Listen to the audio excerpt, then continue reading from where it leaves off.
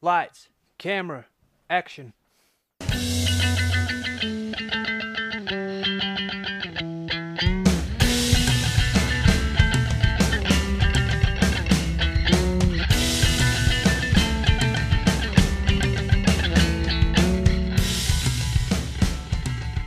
Hello and welcome to another edition of Movie Madness. I'm Luke Byron, and today we have a very special episode for you. Myself, Keenan and TK wrapped up an interview last week with the director of Wedding Crashers, David Dobkin, and we got stuck into everything about the film, the casting, what it was like working with the stars and the cast that they have, Christopher Walken's sense of humour and all sorts more. Hopefully you enjoy it. Start fanboying, apologies. I love it. I thank you. I thank you for your enthusiasm. Yeah, I mean, essentially what we did is we used to talk sports every week, and then everything was shut down with the virus. Yeah. And so we went back and we were looking back at our favourite comedy movies of our lifetime, and Wedding Crashers is right at the top of it. So, I mean, who better to talk to than the man that made the film? I'm happy to talk about it. It was a fun one. Thank you. I mean, so last week marked the 15th anniversary, I think it was, of the film coming out. Yeah. Can you think back to when it came out? Were you nervous to see how it did? And I mean, would you think that you'd still be talking about it 15 years later? No, I definitely, I think when something like that happens, there's no way you can have, when something breaks into the zeitgeist like that of culture and people using it and Obama talking about it, it's very strange. I mean, I knew from the test screenings that the movie ran really great in the theater and shockingly good. It surprised us. And we really didn't know what was going to happen. You know, we opened opposite like Willy Wonka, and there was like really big movies every week, and we just thought we were going to get creamed. And then something happened, and they were, the number was something like 22 is what they thought. And I was like, wow, that would be amazing. And then as the weekend went, Saturday was bigger than Friday. Sunday was bigger than Saturday. It was a total fluke. Yeah. And, by the end of the weekend, we had kind of made history, and then it kept on running for so long. It just, it held in there for a really long time. And it was very surprising. It was fun. It helps, doesn't it? Because it appeals to just about every audience. Like, it applies to like the young lads watching it, and then it applies to the women going for the wedding kind of thing, and you've got every box ticked. The grandmothers came. That was the shocker. The whole thing that was insane was that, and I remember going to peek in a theater on opening weekend and seeing all these women with their blue hair, and I was like, oh my God, what are they doing here? They're going to be like offended. And it turned out they drove that extra 30% on that opening weekend, and they drove the movie. I mean, almost like the way Titanic kind of just took off, because they just loved the fun, rascally men in suits. There was just something that spoke to that group. And it was really fun, and it definitely crossed over into so many different demographics. Yeah. When something happens like that, you don't feel like you're necessarily a part of it. You look at it and you're just like, the movie just, every weekend I check to see how, it's like having a kid in the world. Check on his test grades, how's he doing this week? But it doesn't feel like it's a part of anything that you can ground yourself in at all. So, I mean. You were the first person to cast Vince Vaughn and Owen Wilson together. And was there anything about that you were just convinced that they would be dynamite together, because it obviously exploded? Funny. Yeah, I'd worked with Vince in my first movie and Owen in my second movie. And I invited Vince to the Shanghai Nights premiere. And he came, and he was like talking to me in the after party. I don't remember what he was doing. Maybe he was giving me notes on the movie or something. Even though it was opening in 3 days. And then he was talking to me, and in the background I saw Owen talking to his mother, and I looked at them, and I had them both like stacked up, and I had an Abbott and Costello one in my head, I loved as a kid. And I'm just like, oh wow, look, he talks really fast and he talks slow, and he's kind of, it just kind of hit me there. And I went to my agent that night and I said, I'd like to find something with Vincent Owen, and he knew had been looking to do an R-rated comedy. And literally 8 weeks later, he called me up and he said, I think I just read the right thing. And it was Wedding Crashers. So it was very crazy. Quick. They've only been cast together once since. We were looking at that, and we've been covering like each film, and each week we say, would Owen Wilson and Vince Vaughn together make this movie better? And I think every film we've been like, this would be brilliant. That's hilarious. It's like, Jack Lemmon and Walter Matthau, they have a specific thing that just really works with them. That's really fun. And these characters were really fun for them. There's something very specific about the characters. They like being, rascals, that are kind of in trouble and doing the wrong thing, but you kind of love them, and it's okay that they're doing the wrong thing. And, that's the fun of it, I think. On that sort of note, with the film, it's kind of, the characters do kind of come of age as it goes on.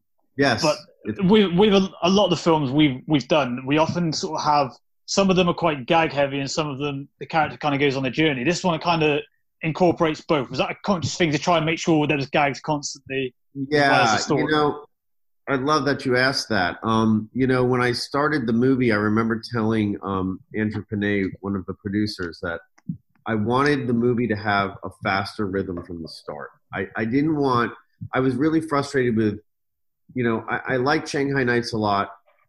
The movie did well, but I was very frustrated with the sense of, like, you start your story, you get going, and then you got to build all this energy to get into your set pieces. Yeah. And then it declines, and then you got to ramp up again. And there's an exhausting feeling as an audience member. I said, what if we it's almost like just changing the tempo from the front. What if the movie's at 6/8, and then by the time the comedy and the set pieces happen, like, you're in this momentum, this rhythm that's very unique to the movie. And then when you have a couple moments that are kind of more human, like Owen and her on the beach, and you slow down, it feels like suspended animation. It's really wonderful because you've been at a clip. It's almost like an X-ray version of what, a movie's supposed to do. But we were very aware of that, actually, and we thought about it and we talked about it a lot. The pacing was something that I knew I wanted to build around Vince.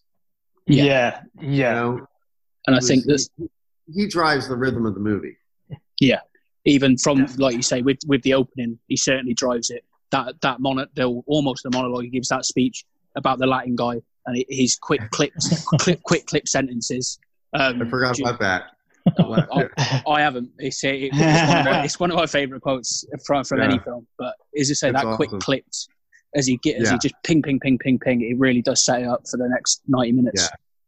Sets the tone, doesn't it? That whole scene. Yeah. He's a killer. The whole time we were shooting, he's like, "You're making me play it too hot. I have nowhere to go. And I was like, I think people are going to like this. Just keep going. Yeah, something special happened on that movie. It was really, you're very lucky when the chemistry works like that. And you're lucky when you realize you have an actor in a role like the way Vince just kind of owned the psychology of that character. I mean, he's very good at taking things that are kind of crazy and insane and making logic for himself as an actor, so he's performing it from a real place. Yeah. He's really upset with John, like, for real. About ridiculous shit, the Mahjong game, But that's Vince, and it was part of what was really special that happened. With someone like Vince, do you have to give them a lot of freedom to sort of play with the character and improvise? And you've kind of got them to, because we've spoken to a couple of actors and we got their perspective on it, but we haven't spoken to a director. So, kind of thing, does that make you nervous, or do you just say you've got to let him? No. Look, I don't leave anything for happenstance on set. We actually spent 3 weeks rehearsing before we shot that movie. Yeah. And during those rehearsals, I do improvisations based on the scenes. We run the scenes without the dialogue. Okay. Just so I can see the bones of the theater of it, And they would have things that came out all the time, ad-libs and stuff that would happen. And then I would have a computer and I'd re-script them into the scenes.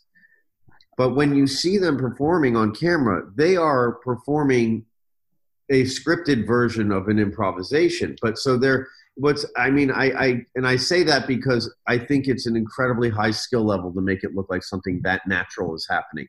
Yeah, I mean, it feels completely spontaneous, and it's actually written dialogue that they helped craft inside the script. The script has some dialogue, they bring some stuff to it, and it gets built that way, and then they perform it that way, and it's really it's pretty crazy how they would build a rhythm together, and I wouldn't cut the camera. I would just start it again and start it again and start it again. It would just get hotter and hotter and hotter. It was really fun. Some of the scenes, like the shout scene with the wedding montage that goes through, and you've got the football scene where there's so much going into it. What were they like to film? Because there's so much going on in so many different places. It was crazy. The dinner table scene is crazy. There's more eye lines and points of view and things going on. I mean, it is, my editor really made those scenes work. I shot tons of coverage because I just couldn't tell I knew where I wanted to be on specific moments, but it's hard to understand where you're going to be at any point in a dinner table scene with 12 people at a table, and they're all doing something funny. Their reaction shots are all great. Walken would be like rolling his eyes and doing stuff, and I'm like, I'm not going to be able to use half of that stuff. I can't do the scene through Walken. One of the funny scenes was, a good example is, when he does the motorboat thing, when he goes up, that was something that I remember Vince was like, for some reason he was like, I don't like the scene, or people just want to go to Owen and Rachel. That's the A story. Like, we don't need the scene. And I was like, please, let's just try it. It's really funny. And he's like, well, then I got to, I just came in my pants and need a wet stain on my pants. And I'm like, okay, wet stain on my pants. Super logical. You think we were doing Arthur Miller or Shakespeare, and he's like very serious. He's like, I can't make that turn. I'm so angry with him. Like, why would I all of a sudden be so fascinated with what he did with her? And I'm like, I don't know. Let's play with it and find it. He comes up the steps. He's convinced that the scene's not going to work. And he just nails it on the very first take. And then he turns around and goes, oh, wait, I have another idea. And another idea. And another idea. And by the time you're done shooting 7, 8 takes, I'm like, I can't even use, the first take was great. But I do think part of the madness with Vince is that he makes a turn. That turn is ridiculous. It doesn't really make sense. He made it make sense to himself. He found the crazy place where he's so angry, but he's very, very interested in what happened with Jane Seymour. And so he's just, he commits to the absurdity. And what he gets out of that is just something very unique to his color as an actor and as a comedian, But Owen used to laugh at us because we'd be in the corner talking about, what was the beat before you came in the door? What was the scene before? Like, as if we're doing, and he'd be like, you guys still making The Godfather over there? Really movie-ish, you know what I mean? Like, as if we were doing theater. And Owen's a very different kind of actor. He's a writer actor, but he's just talented. He's like a kid with a stick that sees the dragon in the backyard, but he has a real reaction. But he doesn't have necessarily training or skill. He just is incredibly talented. Vince is a theater actor, and Owen's just. When we're looking on IMDb, you never know kind of what's accurate in the trivia, but they say that Vince Vaughn essentially was just kind of feeding lines to the grandma and the dinner table scene, and that was just not whatever he said. Yeah, he was. He was across the table. He's like, say this on this one, and she was just looking at me. I'm like, yeah, say what he's. He was feeding her really funny lines. He always does that, by the way. He's done that many times. When we've worked together, he's very generous with the other actors. He wants everyone to do well. You mentioned Christopher Walken in that scene. Yeah. From what we gathered, he's got quite a dark sense of humour himself. Was that a bit of a feature on the set? I can imagine that particularly with that sort of scene, there was a lot going on. That he's a wonderful and very strange man. He's such a nice guy. And sometimes trying to work through how to direct him. He has very different adjectives in his head that make sense to him. An example was, and I know he was basing some of the character on Ronald Reagan at the time, And he went walking down the aisle in that big wedding in the beginning, and he looked really like looking at the crowd, like at all these people, like there's 500 extras that day. And I went up to him, like, "Are you okay?" And he was like, yeah. And I'm like, "But you know all these people. It's your wedding. Like, so you see like kids that you haven't seen in a while that have grown up and stuff, like you're probably smiling and waving at people and having a good time." And he goes, "Like, I have Alzheimer's." And I was like, and, you know, I knew at that point, don't correct him. Like, he may have exactly, that might be the note in his head that makes sense. So he does the next take, and he's smiling and he's waving at people and stuff. And I'm like, and he's like, "How was that?" I'm like, "It was great." He's like, "Okay, get him with Alzheimer's." So that, like, I don't know, you know.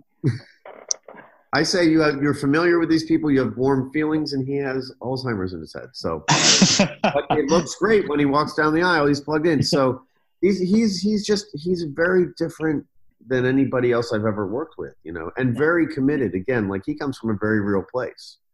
He's a real actor, you know.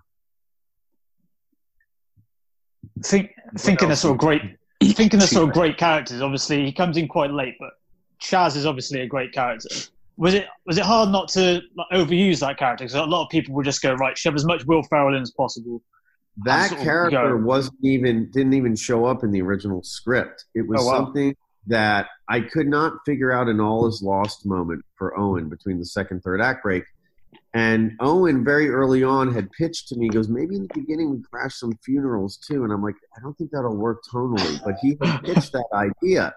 So I needed a bottom out moment. And I was like, you know, we talk about Chaz. What if you went to go see Chaz and he was crashing funerals? And it was just so grim that it sends you back to your friend. And so Owen kind of like wrote most of that scene. And it was really funny. And so we got, you know, we were trying to get Will. We didn't get Will till midnight the night before he was shooting. It was one day. Oh, wow. We were having a very hard time confirming him. And we had Nick Cage as a backup. I never told Will that. That would have been different. So, yeah. Oh my God. Like crazy. Weird. I don't know tonally. I mean, by the way, now Nick is a whole other thing, you know. Yeah. Totally off the reservation. So he, but Will was crazy that day. He was so good, and you know, crying at the funeral. He was just it was so uncomfortable. But he was great, and he kind of became. It was a lovely surprise. You know, on the DVD there is the audio from the very first screening of the movie ever for an audience when they knew nothing. There was no marketing, and when he starts coming down the steps, there's no way they can see him. I blacked him out. Like, you cannot see his face. They all start clapping and screaming like they know something's about to happen. They can't know who it is, but they do react. You can find this on the DVD. And we were always like, how did they intuit that? That was crazy. And then when he comes into the light, they all cheer. And he was the perfect person to play that character. We read that they were mentioning him to play like Owen Wilson's role. Was that ever a thing? Because that would be like a completely different film, you would think. No, I don't think so. Owen had already read the script and was circling it when I got attached, and then I kind of had to chase Vince down. I say that would have been a completely different film. You've got Bradley Cooper in the film, and he obviously plays like almost like the perfect like asshole in the film. And then you look now, and he's like Hollywood's like sweetheart. So could you have envisaged that then, seeing how well he plays kind of the hateable person on screen?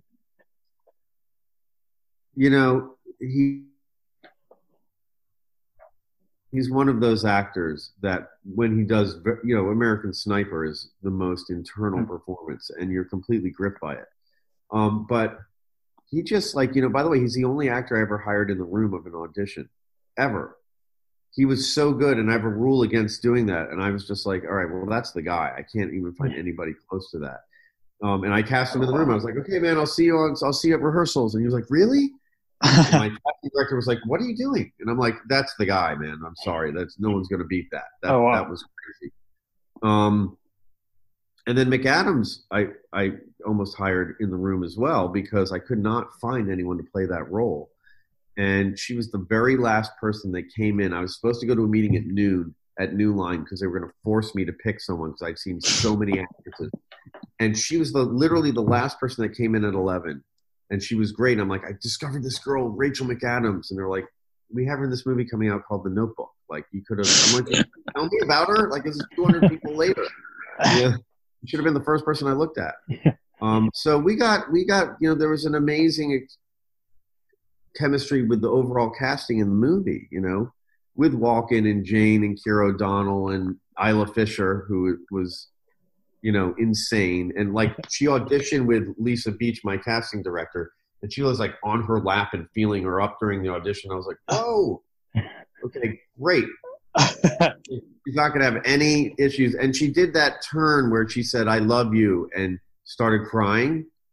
And it was just crazy enough and believable enough that I didn't know if anyone was ever going to really nail that line, that moment. And she did it in the audition.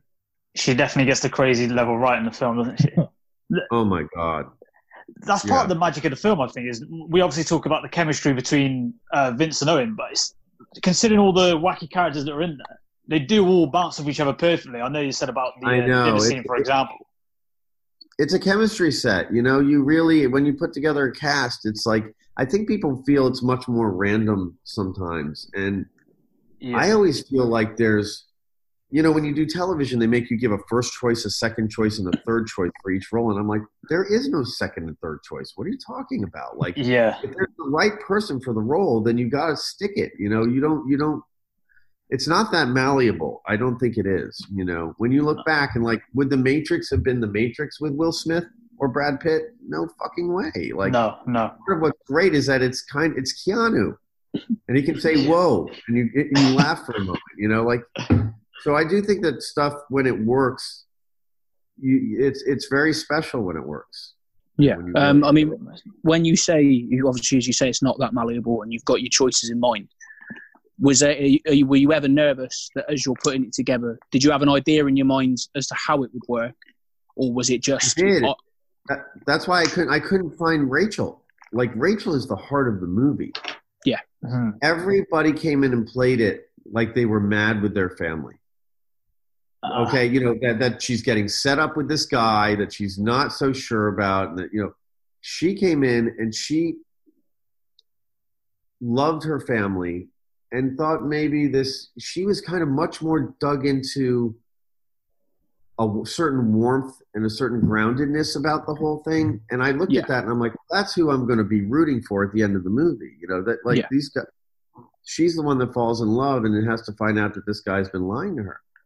And she holds that movie together. It really is. Because she would have been quite annoying if she'd been sort of the rich girl who kind of rebelled against the family. That would have been super annoying. Every other person came in and did that. And even when I tried to direct them out of it, I couldn't get what I was seeing in my head. She came in and nailed it on the first take in the audition, and I was like, all right, well, that's going to be the actor. And now I'm going to play with her. I'm going to make her give her a bunch of bad directions, see if she can do it. And she could do anything you asked her to do. She was amazing. She was a Stradivarius. She was kind of the foil to some of the crazier stuff as well. Kind of a little bit straighter than the rest. Someone's got to hold it down in every movie. We've read that the hardest thing to do with a comedy is finding the right ending, because so it's not just all this craziness and then just nothing. And this kind of ends perfectly. Was that hard to do, or was it really difficult? We had this idea that the guys we didn't want this to be a movie where the guys apologize. That was, even though it's a coming of age story for 35-year-old men, that's what the movie was. We were like, we suck if we apologize for the behavior in the front of the movie. So we were writing that monologue in the trailer the day of. Like, we were rewriting Owen's monologue when he goes, I've been around a bit, but, it got me here, it's forgive him. And then the idea that they are going to take the girls crashing. I mean, the movie is a chick flick disguised as a male movie. I mean, it really is. It truly does follow much more of the wish fulfillment of the woman's side of the movie than it does with the men. And by the way, whenever you're dealing with sex, I think the women have to be the more empowered and the more grounded in all those scenes. Isla's more powerful. Jane Seymour's more powerful. Claire is, Rachel is the heart of the movie, and she's innocent. They're all empowered from their positions, because otherwise it starts to feel unsafe and it doesn't feel okay to laugh at all that stuff. Yeah. You said about the ending there. Is this maybe the longest you've spoken about the film before and not had a sequel mentioned to you? Because you Google, I think even when you start typing in Wedding Crashers, sequel comes up almost just at the top right by Wedding Crashers. It's really funny. So we sat down and tried to crack a movie, and by the way, we would have made a fortune. But we really felt proprietary towards the movie. We were like, look, this one worked out right. We nailed what we wanted to do, and it's so hard to hit that, honestly. Like, it's very hard to get something tonally that right. And by the way, and it was R-rated, and they tried to pay me to make a PG-13. I mean, they did everything. We stuck to our guns, and it worked out. Yeah. And then when we sat down, like Owen and Vince and I would laugh all afternoon thinking of ideas, but they were the same movie. And so we decided not to do it. And then about 4 years ago, every year I get the call. You think about it. And then about 4 years ago, after I hung up, I'm like, no, we're not going to do it. Nobody's really interested at this point. And it would have to be a new story. And I hung up the phone. And immediately I'm like, wait a minute. They're now 45. And what happens when you're in your mid-40s and all of a sudden you're a single man again? And you can't really date the young girls again, or you look like a loser. And you're supposed to give up on love? Are you supposed to be relegated to this thing where, you're in a different kind of relationship? Like, what's okay, what's not okay about that? And by the way, there are men that are in their mid to late 40s that maybe they want a family, but they never found a girl to settle down with, or maybe that is a real issue. And that's a real story that's distinct of this generation. So I said, if we build it around that, because the first movie is built around men who haven't grown up, and what happens with you and your best friend when one of them falls in love? Because what happens in any friendship when you're in high school or whatever, and all of a sudden the girl now you've got the girl around all the time. Like, the friendship has to change. So for me, it was the survival of a friendship over romance. Okay. That's what the first movie was. And this movie was like, how do you redefine family when you're in your late 40s as a man? And once we started kicking that around, I brought it to Vince and Owen, and they both really liked it. It started to kind of formulate, and we're still in the process, but there may be, if there's a chance, and I love that because it's a new movie. Like, we would not have to do the same movie. By the way, we would not do it if we didn't think we could make something as good as the first one. But I think that we're circling something now that at least is worthy of a conversation. Before that, it would just be, I grew up with like Jaws 2. Jaws 2, I was psyched out of my mind. And 15 minutes in, you have the most depressing feeling. You're like, this is fucking horrible. They just took my money. And, and I never wanted to do that to an audience. We've had that happen so many. Look, there's some movies that are better. Austin Powers 2 was better, I thought, than the first movie. It was really funny. It does happen, but 9 times out of 10, it's the studio going for a money grab. Sorry, go on, mate. Sorry, mate. I was going to say, I think it's commendable. Not that from me it means too much, but I think it must be. There can't be too many people in that position who turn down the pressure from the studio and the chance to make that much money. Like, as you say, I don't know why I did it. I don't know why I didn't do it. I would have been retired now. Jesus Christ. Yeah. I'm so stupid. I remember Roger Birnbaum, who produced Shanghai Nights, saw me. He came to the premiere, and he walked out, and he goes, I've told you this before, never give up your franchise. This is one of those movies. You should be pushing to make a sequel. And I knew it was just that for him, it was about money too. And I was like, he's right, but I can't do it. By the way, for me, movies are really, for the 18 months to 2 years that you're on a movie, you don't do anything else. It's obsessive. You're completely inundated. There's not a day off. And when I finish a film, I really don't want to make the same thing again. Like, my agents hate me. I'm always like, I'm gonna make the judge, and they're like, oh Christ, like, this guy I can't walk a straight line. I'm just never interested in doing the same thing I just finished.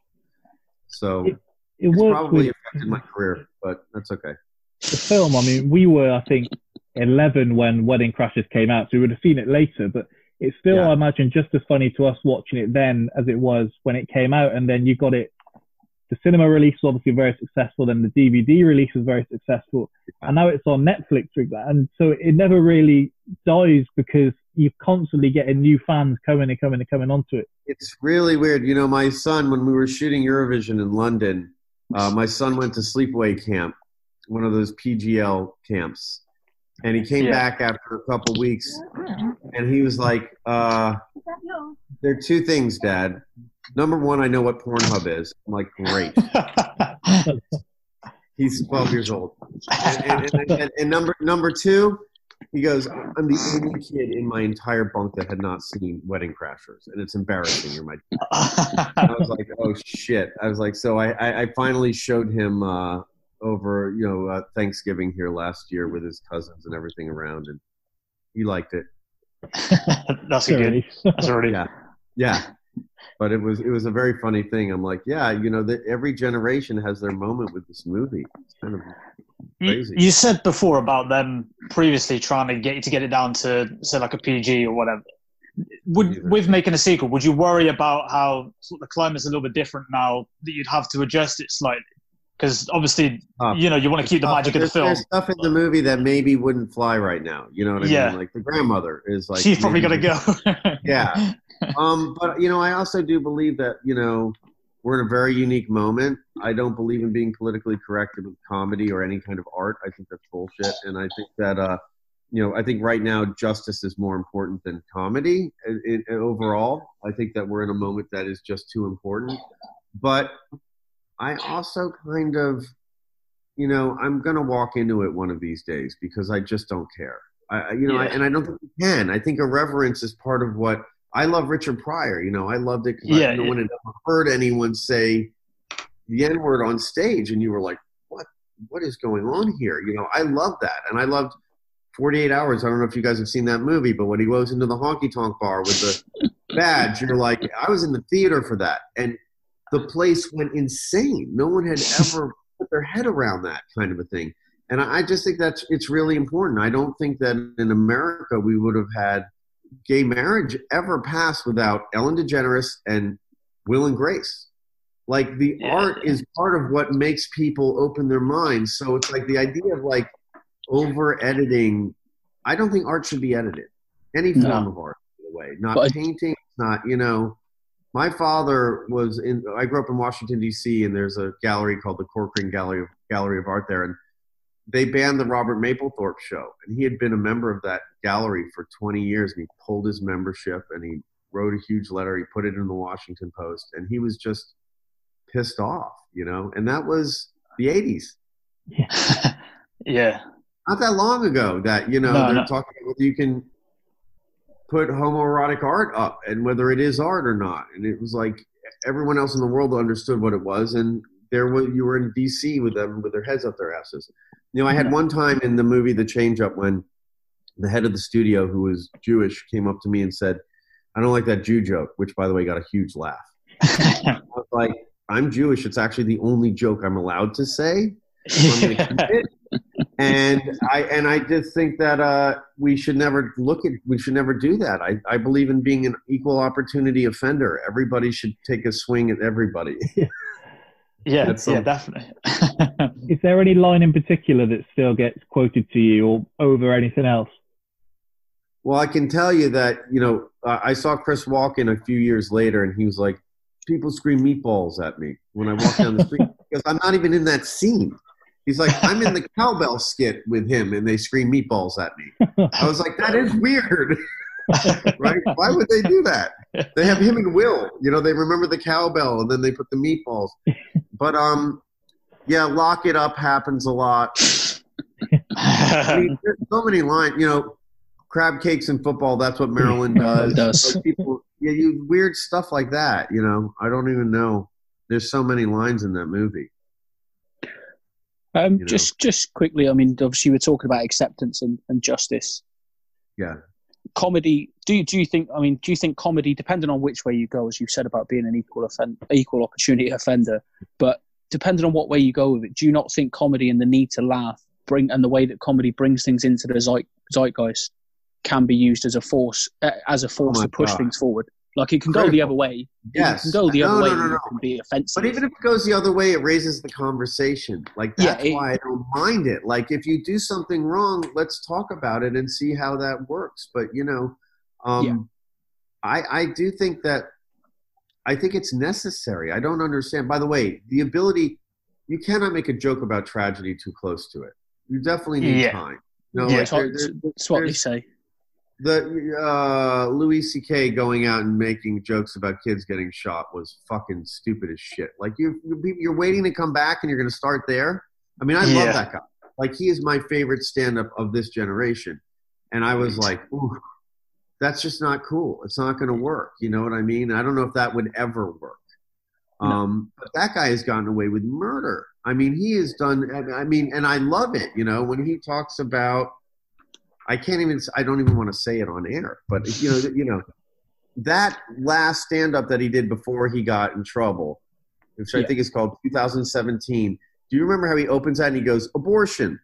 He's like, it's either having a shit or killing a life, killing a baby. You're like, and he goes through this and you're like, he gets away with it. And then he reaches that funny moment where he goes, so basically it is killing a life, but I think mothers should be able to kill their babies. And you're like, you can't even explain why you're laughing with him. So He does have a handle on some really outrageous comedy, and some people really can pull it off, but man, it's tough. It is, and I do think with some things, obviously it can go the wrong way, but I do think you're right. I think it's necessary. I think it's easier to hold up a mirror when it's in a light-hearted way. No one really. If you're holding up a mirror harshly, it's got to be a brave person who really takes a look at it. But if you do it lightly and you move it ever so slowly and push the needle, it's easier to do. It's tone and touch. You know what I mean? And it's a sensibility, and that's what you get with certain actors and certain writers, and hopefully as a director you figure those things out. But I do think that like. It is important for us to be able to laugh at stuff. Springtime for Hitler, was that the name of the song? From the producers. It is. Yeah. I'm a Jewish kid that grew up with way too much never forget being pounded into my head, which is probably why I'm not religious now, because it's just miserable.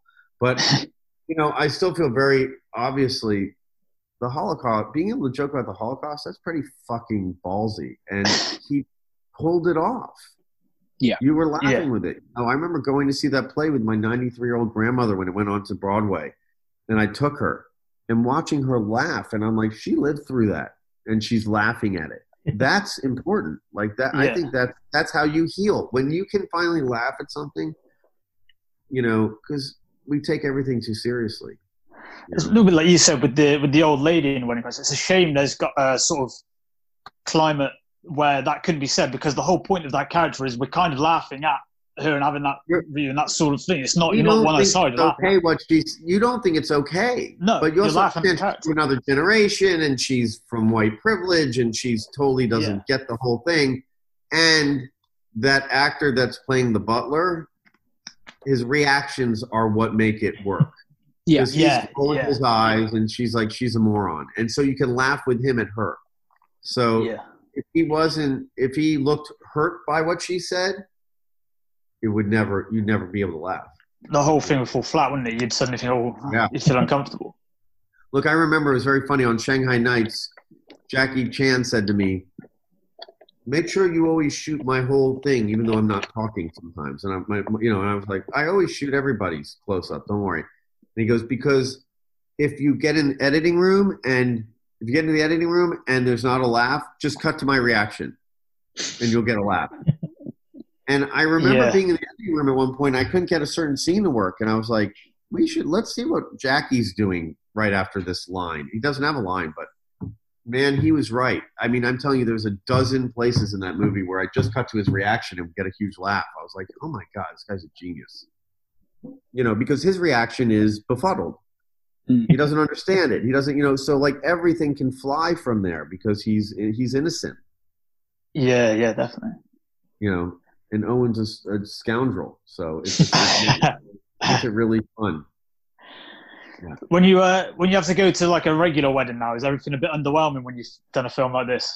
Yeah, that montage was the best version of what I think a wedding could be for me. That's what it's like in everyone's mind. A wedding is like that, and then when it gets to a wedding, it's not quite. I know, and you're like, oh my god, can we get through this? Yeah, it's funny because the marketing department was worried that we couldn't sell the movie because they thought these guys were predators, and I was like, what? They're like, yeah, they're going to a wedding. They lie about who they are so they can trick these girls into sleeping with them. And I'm like, whoa, I don't see it that way at all. I think they actually go to the weddings because they love the weddings. They like the free food. They like the dancing. They love the music. They hear all their favorite songs. And they like talking to the grandparents and the kids. And then they get the girl. That's like the byproduct. And I'm like, That's kind of what a seduction really is. You want to be seduced. You want to be convinced that it's okay to do what you're going to do, and when it comes to getting in bed with someone, and that permission is what they provide through the way that they are. And by the way, they make the weddings look like it's the most fun wedding ever. They're not ruining. They're a fixture of it, aren't they? They're cutting the cake and doing speeches. I know, it's insane. Well, it started becoming funnier and funnier to think about, like, well, could they actually give a speech? Yeah. Like, how far would these guys go? And I think that's part of why that montage is so fun, because you're like, how deep have they ingrained? They're up there cutting the cake and they're eating it. By the way, that was funny. That was not in the script. Vince eating everything. So I had known Vince since my first movie. We're friends. And every time I go to eat with Vince, he eats my food. On my plate, you're going to finish that cheeseburger, you're going to have those fries, and he would eat off my plate all the time. And that was like this wonderful thing. Like, as soon as we started shooting, I'm like, eat off of Owen's plate. Just keep eating off of Owen's plate whenever you're – Owen get frustrated. He's like, why is he eating my food? I'm like, it's just funny. Just let him keep eating. And he eats so much. He's such a big guy. So that was one of the special little touches that just kind of showed up on the set, and it was just kind of – and we kept adding it everywhere we went.